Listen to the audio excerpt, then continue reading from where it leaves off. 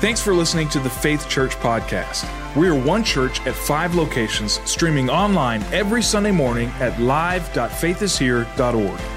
We hope that you're challenged and encouraged by today's message, and if you'd like to watch or listen to previous messages, or if you'd like to learn more about who we are as a church and how you can stay connected, head over to faithishere.org. Take your Bibles out and turn to Psalm 1. I understand Pastor Aaron crushed it here again as usual last week. And we learned some things last week. We're learning about myths. Myths that we've taken out of context. We take Scripture, and what happens is if we're not careful, we will pull that Scripture out of context to say what we want it to say. We want to hear something in a certain way, and so we kind of play with the Scripture. We misuse it. We take things out of context. And by the way, out of context means you don't take into effect what's said before the verse and what's after the verse and what's in that chapter and what's in that book and what the author is trying to say. And we simply grab a text or a Scripture that we want to hear that sounds good to us, and we pull it out of the Bible and we make it say what we want it to say. I think last week we began to talk about it is important what you believe, what your doctrine is. Is it based on the Word of God? Are our beliefs correct? There's a saying, it doesn't matter what you believe, just so long as you're sincere, just so long as you have a lot of love, somehow everybody's going to get to heaven. I want to tell you, the Bible doesn't say that. Today we're going to look at another expression or another saying that we've heard often, that God wants me to be happy. Boy, we like that one, don't we? Trouble is, it's not biblical. So we're going to take a look at that this morning. So take your Bibles out, turn to Psalm 1, let's stand together. We need to get it right. If we don't get it right, we'll be heading down the wrong path. So let me read this psalm to you. Let's look at it together. Blessed is the man who does not walk in the counsel of the wicked, or stand in the way of sinners, or sit in the seat of mockers. But his delight is in the law of the Lord, and on his law he meditates day and night. He's like a tree planted by streams of water, which yield its fruit in season, and whose leaf does not wither, and whatever he does prospers. Not so the wicked. They're like the chaff that the wind blows away. Therefore the wicked will not stand in the judgment, nor sinners in the assembly of the righteous. For the Lord watches over the way of the righteous, but the way of the wicked will perish. Let us pray. Father, we love you so much. We thank you for your word. Your word is truth. I pray you'll open up our minds, our understanding to receive what you have for us today. We thank you for your sweet presence that is already here. We thank you that we can come before you today. We thank you, Lord, for what you're going to say to us this morning. And we give you all glory, honor, and praise in Jesus' holy, mighty name. Amen and amen. Turn to someone, tell them they survived, and then you may be seated.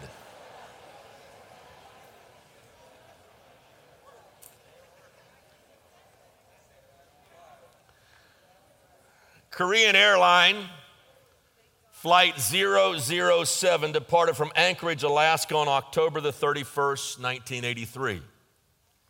There was a direct flight navigational system that contained a 1.5 degree routing error.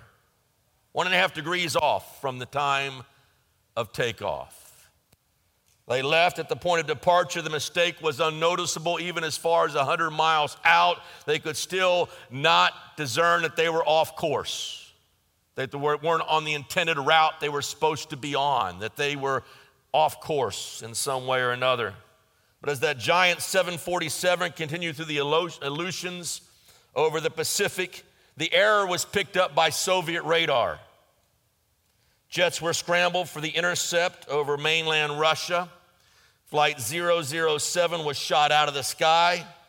All aboard were lost. A small course error, a 1.5 degree error at departure, resulted in a tragic trajectory and a devastating finish. 1.5 degrees off course. You see, it matters the choice we choose in life. It matters which direction we go. It matters the path we take along the way. And the psalm I read to you just a few moments ago presents two navigational systems that we can choose from. He talks about the way of the righteous or the way of the wicked. And we have a choice. And whatever direction we choose to follow will have potentially devastating results. Now he opens up this verse. He says, blessed is the man. Everybody say blessed. The word blessed literally means happy. Happy is the man. Blessed, happy. In verse number 3, it uses the word prosper. And so we read those words, we read blessed, we read happy, we read prosper, and we think, great, God wants me to prosper, God wants me to be happy, and we assume those things, and they're correct assumptions, but there are something greater in life that God has for us, and if we get it out of order, we will get messed up, we'll get off course, and it can lead to destruction. It's interesting how that every generation tends to critique the former generation or the latter generation.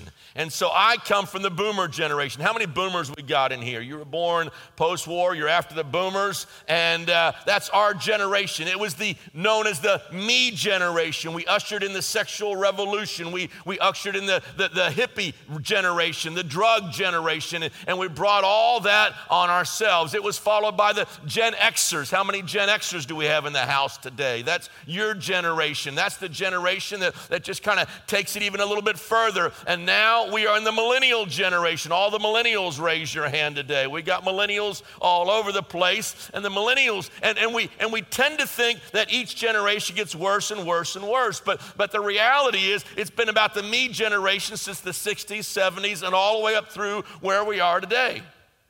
Now what happens is many of the me generation, they've gotten saved and they've come to know the Lord Jesus Christ, and we're all excited about that. But if we are not careful, we will simply baptize our egocentrism until we still think the gospel is all about me. And so before it might have been life was all about me and I am at the center of my universe, but now because we are products of the me generation, the self-fulfilled generation, the self-actualized generation, that we believe everything exists for my own good. And we simply now have turned that into now Jesus exists for my own good. We sing that song. There's a song, a beautiful praise song, says the heart of worship is the title of the song. And we have that line in there. It's all about you, Jesus, all about you, Jesus, all about you. And we sing that song and it sounds very, very good. It's all about Jesus as long as I'm in a service that I like. And it's all about Jesus as long as I'm in a building I like. And it's all about Jesus as long as I'm with people that I like. It's all about Jesus if it's the music I like. And it's all about Jesus if it's the lengths of service that I like. And somehow we have taken it's all about you, Lord, and we've always turned it inward until it ultimately becomes all about me. And if it doesn't make me happy, if it's not to my taste, if it's not to my liking, we check out or move on. At some point in this generation, we have taken the words, take up the cross and follow me, and we've changed it to come to Jesus and he'll make your life better. And so we take those words that Jesus said, if any man would be my disciple, let him deny himself, let him take up his cross, let him come after me. To the appeal now has been, if you will come to Jesus Christ and you will give your life to him, your life will become a whole lot better. Now, I don't want to infer that God wants you to be unhappy.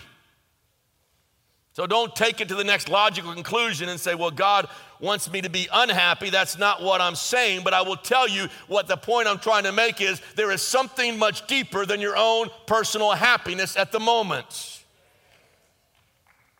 If we believe that God's main function is to make me happy, then if I don't feel happy at the moment, we deduce that somehow God has failed me or God's word is not true.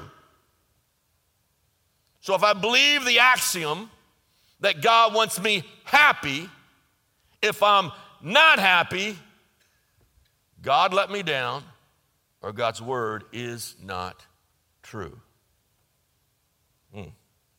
The problem with that belief is it leads to two false assumptions, and I want to give them to you very quickly. The first is simply this. If God wants me happy, then I can do whatever I want to do. I can do anything because, after all, what makes me happy is right, and what makes me unhappy then is wrong. Now follow me here. If God wants me happy, then what makes me happy must be right, and what makes me unhappy must be wrong. And here's the problem with that. I begin to determine what is right or wrong based on how I feel, not on the absolute truth of God's word. So this makes me happy, it must be right. Because after all, doesn't God want me happy? You see the problem with that logic? The second thing, if God wants me happy, then I will avoid pain and discomfort in any way possible. Now listen to me, now follow me close here. Because God wants me happy and pain doesn't make me happy, therefore, if I am in pain or I am suffering in any way, I must be outside the will of God. Now, no one's shouting me down. This is as quiet as you. Thank you. If God doesn't want me to suffer, therefore, if I'm sick in body, or if I'm poor, or if I'm not wealthy, or if I'm going through a trial or a test, it must be the devil. Devil. Oh, he's a bad, bad man out there. And we blame everything on the devil. Everything that happens in our life negative, it's the devil's fault. He becomes the fall guy for every trial and test we go through in life. Or if I'm sick in body, or if I go through a financial reversal, you must not have enough faith. Boy, if you had enough faith, you never get sick, buddy. You had enough faith, you'd always be wealthy. You'd have a Cadillac in your driveway. You'd have a mansion on the hilltops. Listen, let me tell you something. God didn't say that.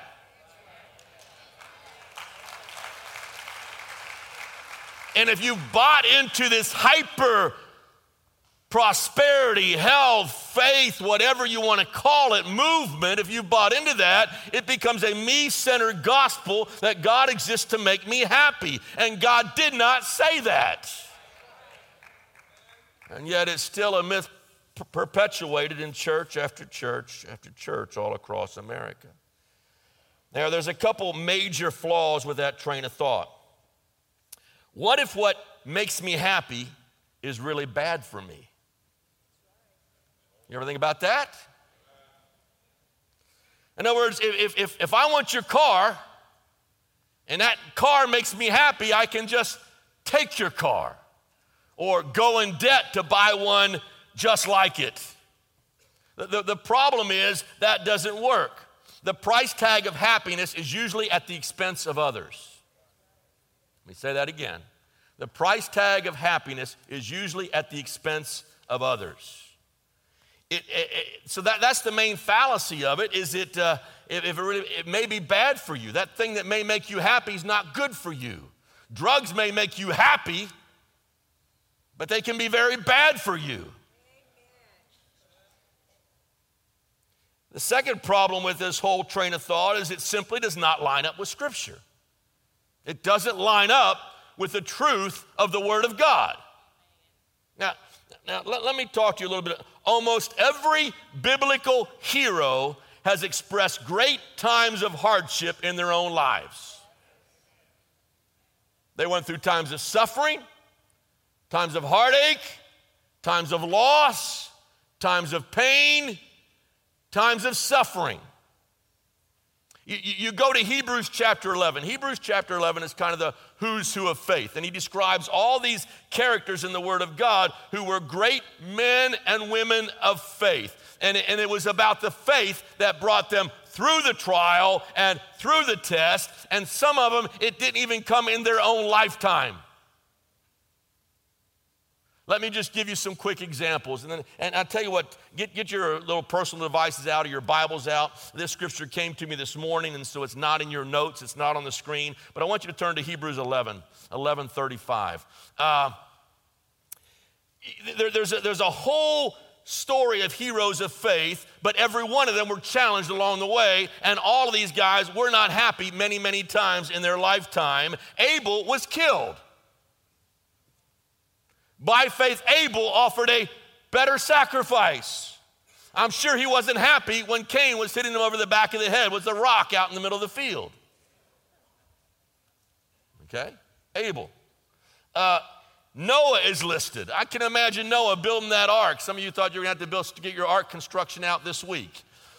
Wasn't that bad down here. They needed some arks in North Carolina, but not here. But anyway, Noah builds an ark, and everybody makes fun of Noah, and they laugh at Noah, and they reject him, and they reject his word. They reject the message of righteousness. And so Noah virtually is saved by himself with his family alone. I'm sure when he's working on that ark, he wasn't happy. Abraham, the Bible says he wandered in a land that he knew not, he was a wanderer all the time. He was a stranger wandering around looking for a land. And there came a time when he was tested and called to offer up his only son, Isaac, on an altar. I'm sure when that command came from the Lord Jesus Christ, he was not happy. Okay? Jacob is deceived. Joseph is thrown in prison. Moses, the Bible says he chose to be mistreated and suffer disgrace rather than enjoy the pleasures of Egypt and the palace. It's not happy being rejected. Turn to Hebrews 11. Let's look at it together. Hebrews 11. Let's pick it up with verse number 35.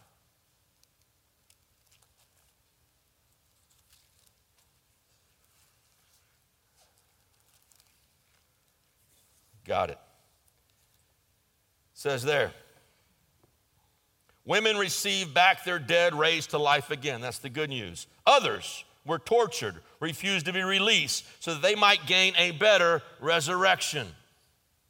Some faced jeers and flogging, while still others were chained and put in prison.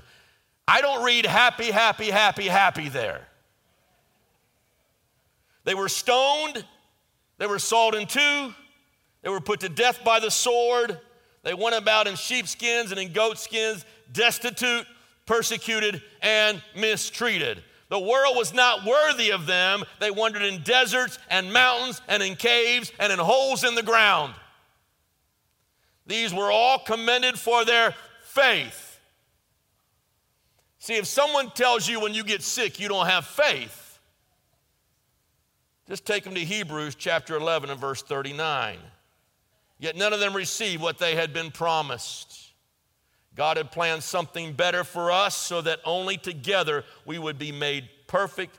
With us, would they be made perfect. In other words, God had planned something better. God had something better, and God has something better in store than your own personal happiness. And so there are times that God will allow us to experience things that don't always make us happy because God is wanting to do something greater in our lives than our own happiness. He wants you to find your eternal purpose in Christ Jesus, and your purpose is greater than your happiness. God sees more than you do. He sees what you need. He knows what you need. He knows what's best for us. And sometimes He will allow things that sacrifice our happiness to draw out His eternal purpose from the inside.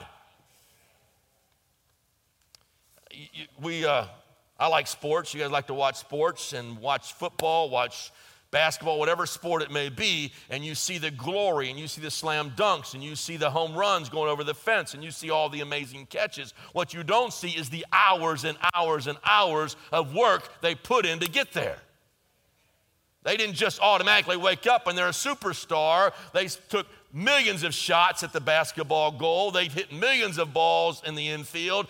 And a musician, you see a musician who just plays so beautifully. They didn't get there just when they woke up one day and said, I want to be a piano player. They practiced hours and hours and hours. And it wasn't always happy and it wasn't always fun, but they were discovering the purpose that they had in life to do. their talent, their gift, whatever it might be. Entrepreneurs and business owners, we see their fame and success along the way, but we don't see the sacrifices they had to make to get there. And so many, they gave up their time and they invested hundreds and thousands of dollars to get their business where it needs to be, and they were taken away from their family often, and some of those guys went through even bankruptcies or financial setbacks or failures before they reached what they thought would be the pinnacle of success.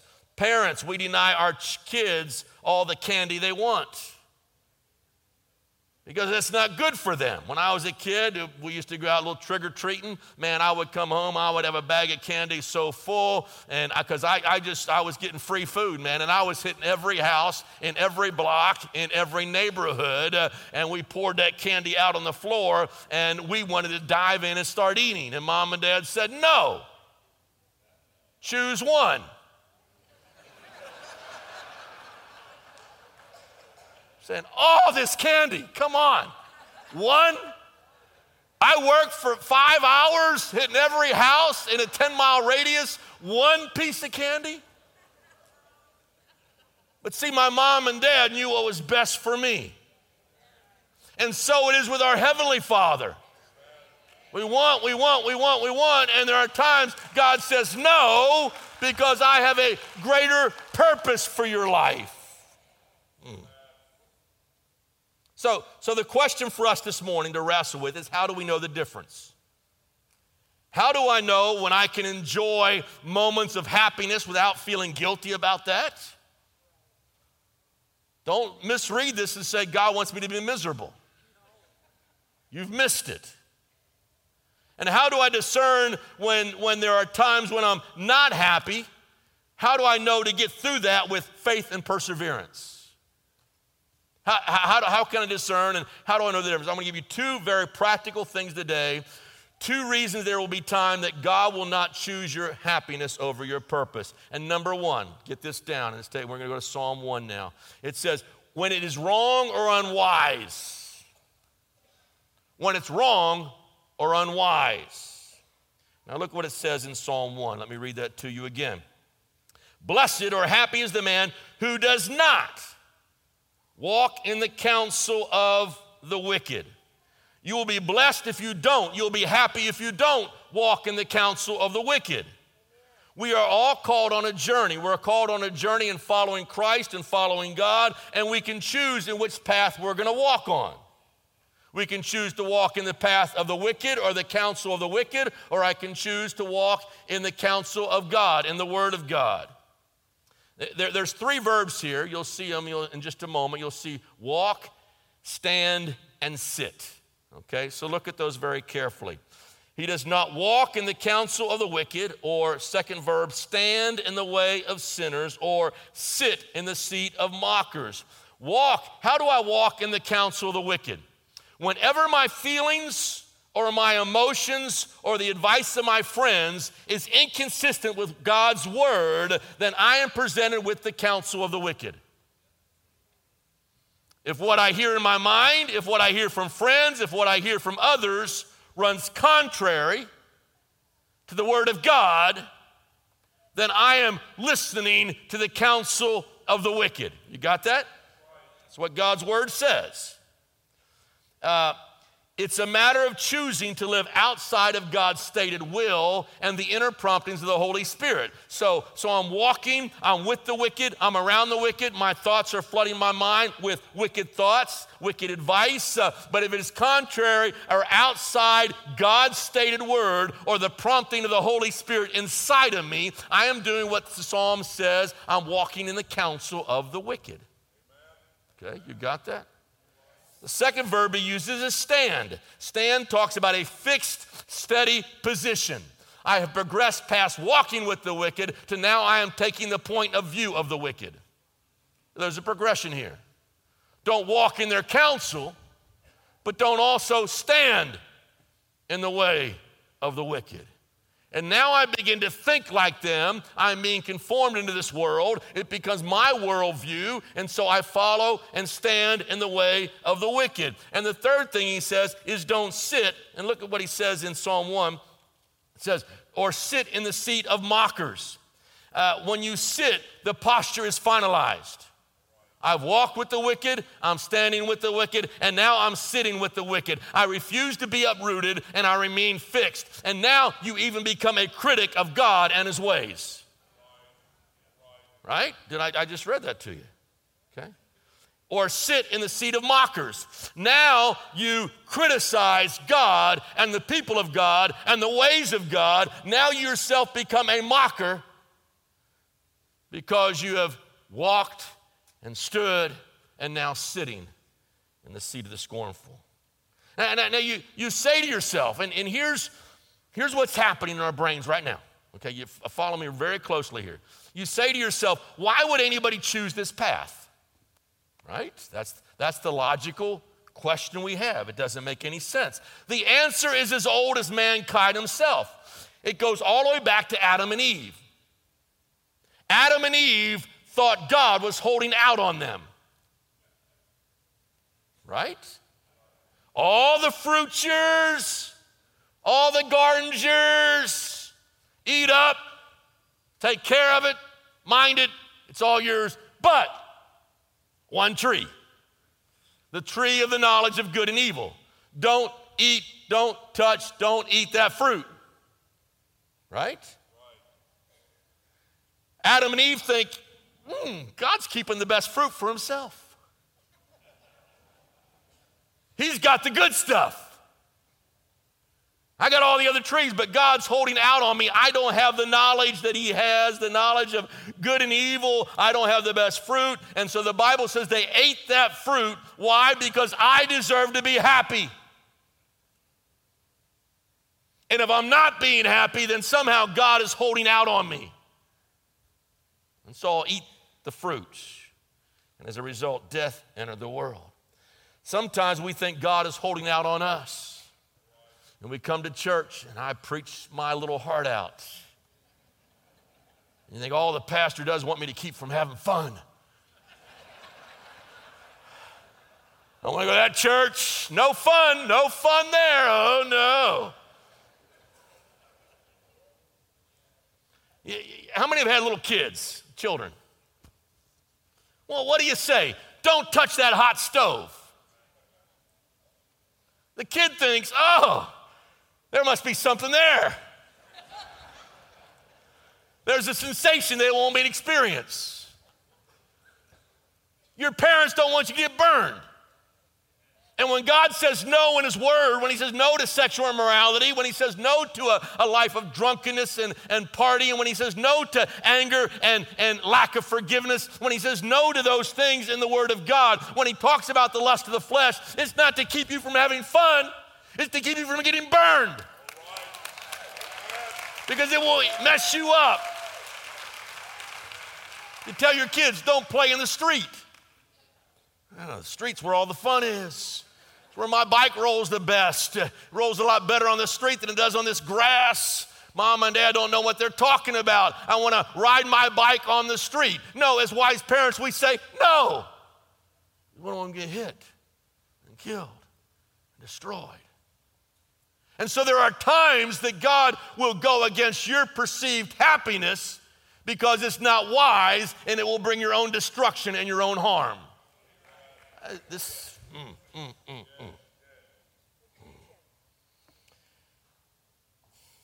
God has a purpose, and he always wants to guard what's valuable inside of us. And he will keep you, and anything else that will keep you from God's best in your life. He will not sacrifice your purpose for your happiness when it's wrong or unwise. The second way to judge whether it's okay to be happy, wrong, whatever. He won't choose your happiness over your purpose when it's based on the temporary over the eternal. When it's based on the temporary over the eternal. Now let's look at verse number 2.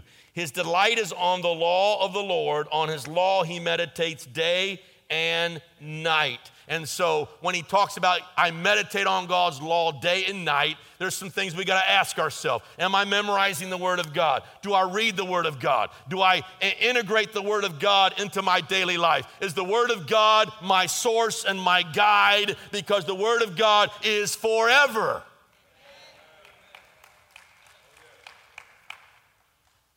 His word and his ways are forever. The things of the world, which may be temporary happiness, will eventually fade away. But God's word lives and abides forever. So he says the wise man is the one who meditates on God's word day and night. I'm not sitting in the counsel of the wicked. I'm not listening to them. I'm doing what God's word tells me to do, because the wicked counsel is temporary. The godly counsel, the word, is eternal. It will last forever, and it goes beyond my momentary happiness. Got it? Turn, if you would, to 1 John chapter 2. 1 John chapter 2.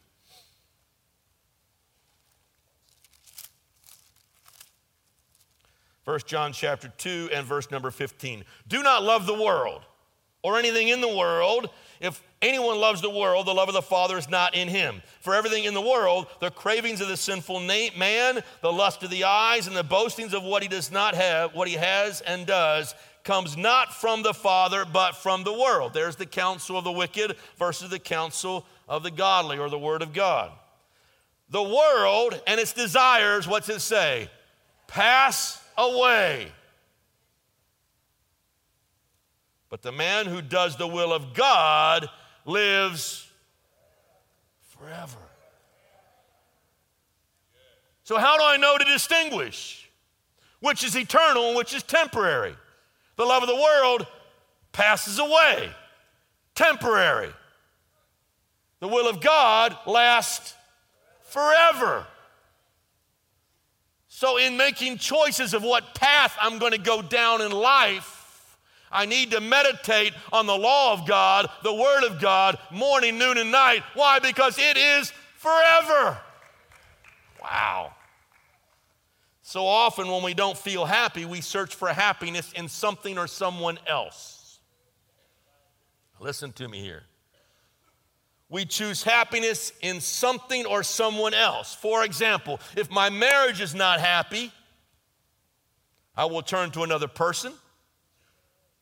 I will engage in an emotional relationship, a platonic relationship, if you will, or I will turn to pornography, or I will turn to something else to somehow make myself happy. The problem is we have been sitting in the counsel of the wicked. We have been walking with the mockers. We're sitting now in the seat of mockers when we take that mentality, because we have allowed the world to define happiness.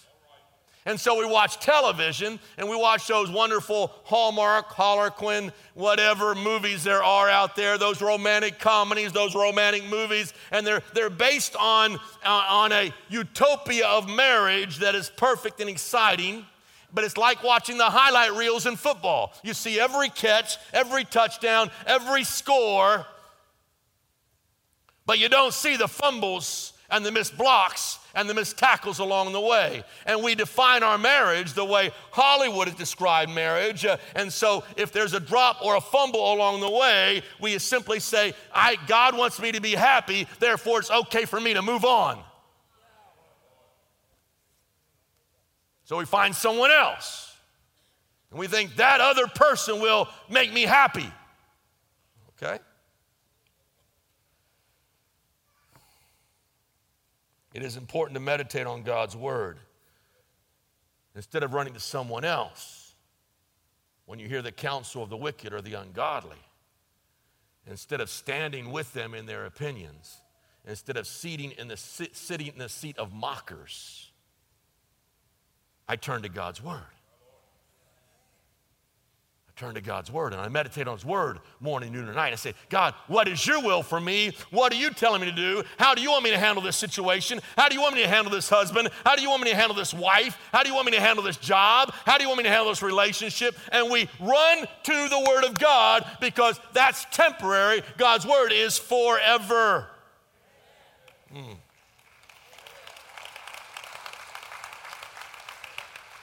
moments when things aren't going well and you're not happy, don't choose another path, choose his path, his will. Now here's the reality. God knew that we would get disillusioned. God knew we would choose the wrong path. God knew we would go down our own way, and every man would do that which was right in his own eyes. And so he sent Jesus Christ. Jesus Christ became that perfect example of how his purpose is greater than my happiness. Now let me illustrate it for you this way. Take you back 2,000 years ago. Jesus is in a garden called Gethsemane, oil press. He is being crushed. He is being crushed down. He is sweating drops of blood. He is in agony about what he is about to go through and what he's about to suffer. And he cries out, God, if there's any other way, because this doesn't make me happy. The cross is not happy. The thorns won't make me happy. The spikes in my hand and in my feet won't make me happy. And God, if it's possible, let this cup pass from me. But Jesus chose purpose, eternal purpose, over happiness, escape.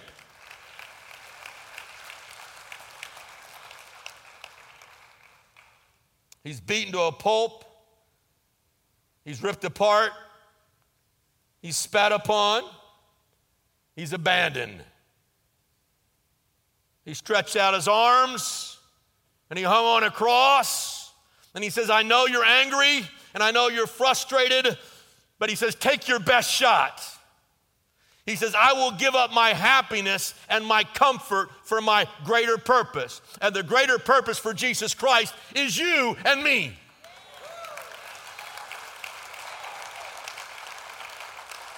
His greater purpose is us. He knows what you really want. And you want purpose, and you want to be loved, and you want a joy that supersedes happiness. And it's all found in Jesus Christ and in his ways. You see, as you delight in the Lord, you begin to move beyond the temporary and into the permanent. Now let me keep reading because it gets great. Verses 3 and 4. He is like He is like a tree planted by streams of water, which yields its fruit in season, and whose leaf does not wither, and whatever he does prospers. And he says, not so the wicked. They're like the chaff. The winds blow away. Temporary. Tree planted, permanent. Chaff thrown up in the air, blown away, temporary. They're like a wind, and the wind blows them away. In the end, the Bible says the wicked are lightweights. They're like chaff. There is no real substance. There is no depth of character. They are rootless, they are weightless, and they are useless. That's why the wicked is. But if you choose God's purpose, you will be rooted. It didn't say you will always be happy, but you will always be rooted. And when the storm comes and the wind comes and the trials come, those roots go so deep in the ground, that tree will stand. We just saw, some of you guys were glued to the TV last week. I mean, the ratings were soaring and all the weather reports coming up and let's all flee. And I'm not, the governor did what he thought was best. And so if he wants us all to leave, many of you obeyed and left. Some of you got back already. Many are still out there somewhere hoping to get back. And we took off, and better to err on the side of caution than to wait too long and maybe face regret. And so he calls an order, and everybody takes off, and we hear about the hurricane that's going to wipe out Charleston and Berkeley County and Dorchester County, and nothing's going to be left, and we're going to be swimming underwater for the next month. It didn't hit us. It did hit North Carolina. Now, does God love us any better than North Carolina? No way. No way. God's no respecter of persons. So the fact that it hits North Carolina doesn't mean God loves you more than the North Carolinians, the Sandlappers. He doesn't, no. And so they're devastated right now. But I have been around here long enough in Charleston through Hugo, Matthew last year, and I've seen those trees when the storm does come, and it bends that tree all the way over, and it goes one side to the other, and it looks like that tree's not going to stand. But when the storm is over, that tree, that roots that went down real deep in the ground, it's left standing. I'll tell you something else about that tree. I will be picking up branches for the next week after a major storm. Because the storm, listen to me, the storm is God's way of pruning off the dead branches. And so he allows a storm to come, he allows a trial to come so that our roots will keep going deeper into Jesus Christ, so that its leaves will not wither in any season of life.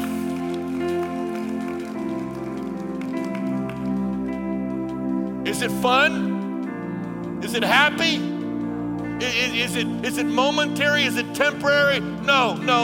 But in the end, God is working out his purposes. And we've got to trust in the hand of Almighty God and believe in him and stay fixed on his path and his way. Ultimately, you will prosper. You will be blessed. You are blessed knowing Jesus Christ.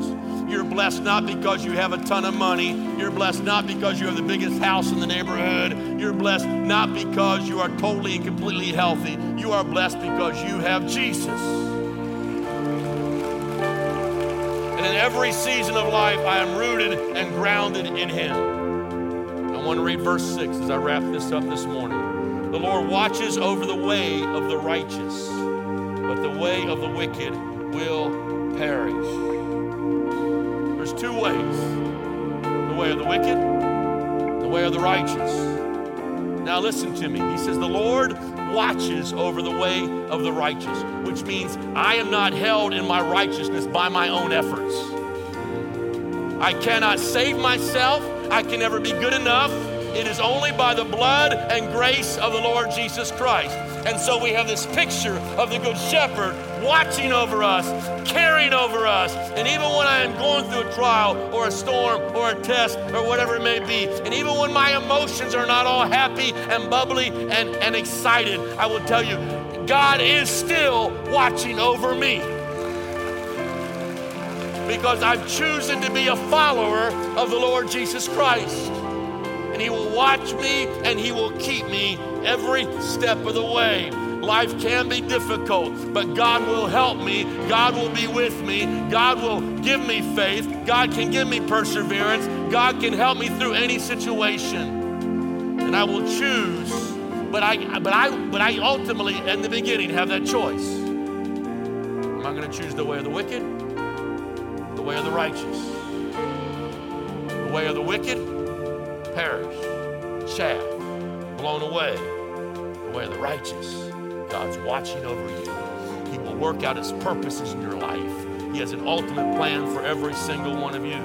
Don't get off course. Don't be like Flight 007. Choose to follow the Lord and the path he has marked out for us.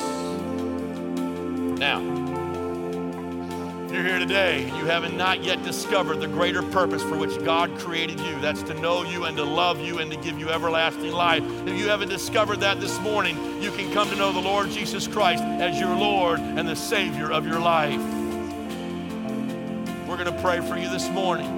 If you're here today and you're going through a test or trial and you're not happy and you're struggling, I want you to once again, we're going to reaffirm our love in Christ. We're not going to follow the way of the wicked or sit in their counsel under any way, shape, or form. We are going to turn to the Word of God and the truth of who he is and cling to that which is eternal over that which is temporal. Thanks for listening to the Faith Church Podcast. We are one church at 5 locations, streaming online every Sunday morning at live.faithishere.org. We hope that you're challenged and encouraged by today's message. And if you'd like to watch or listen to previous messages, or if you'd like to learn more about who we are as a church and how you can stay connected, head over to faithishere.org.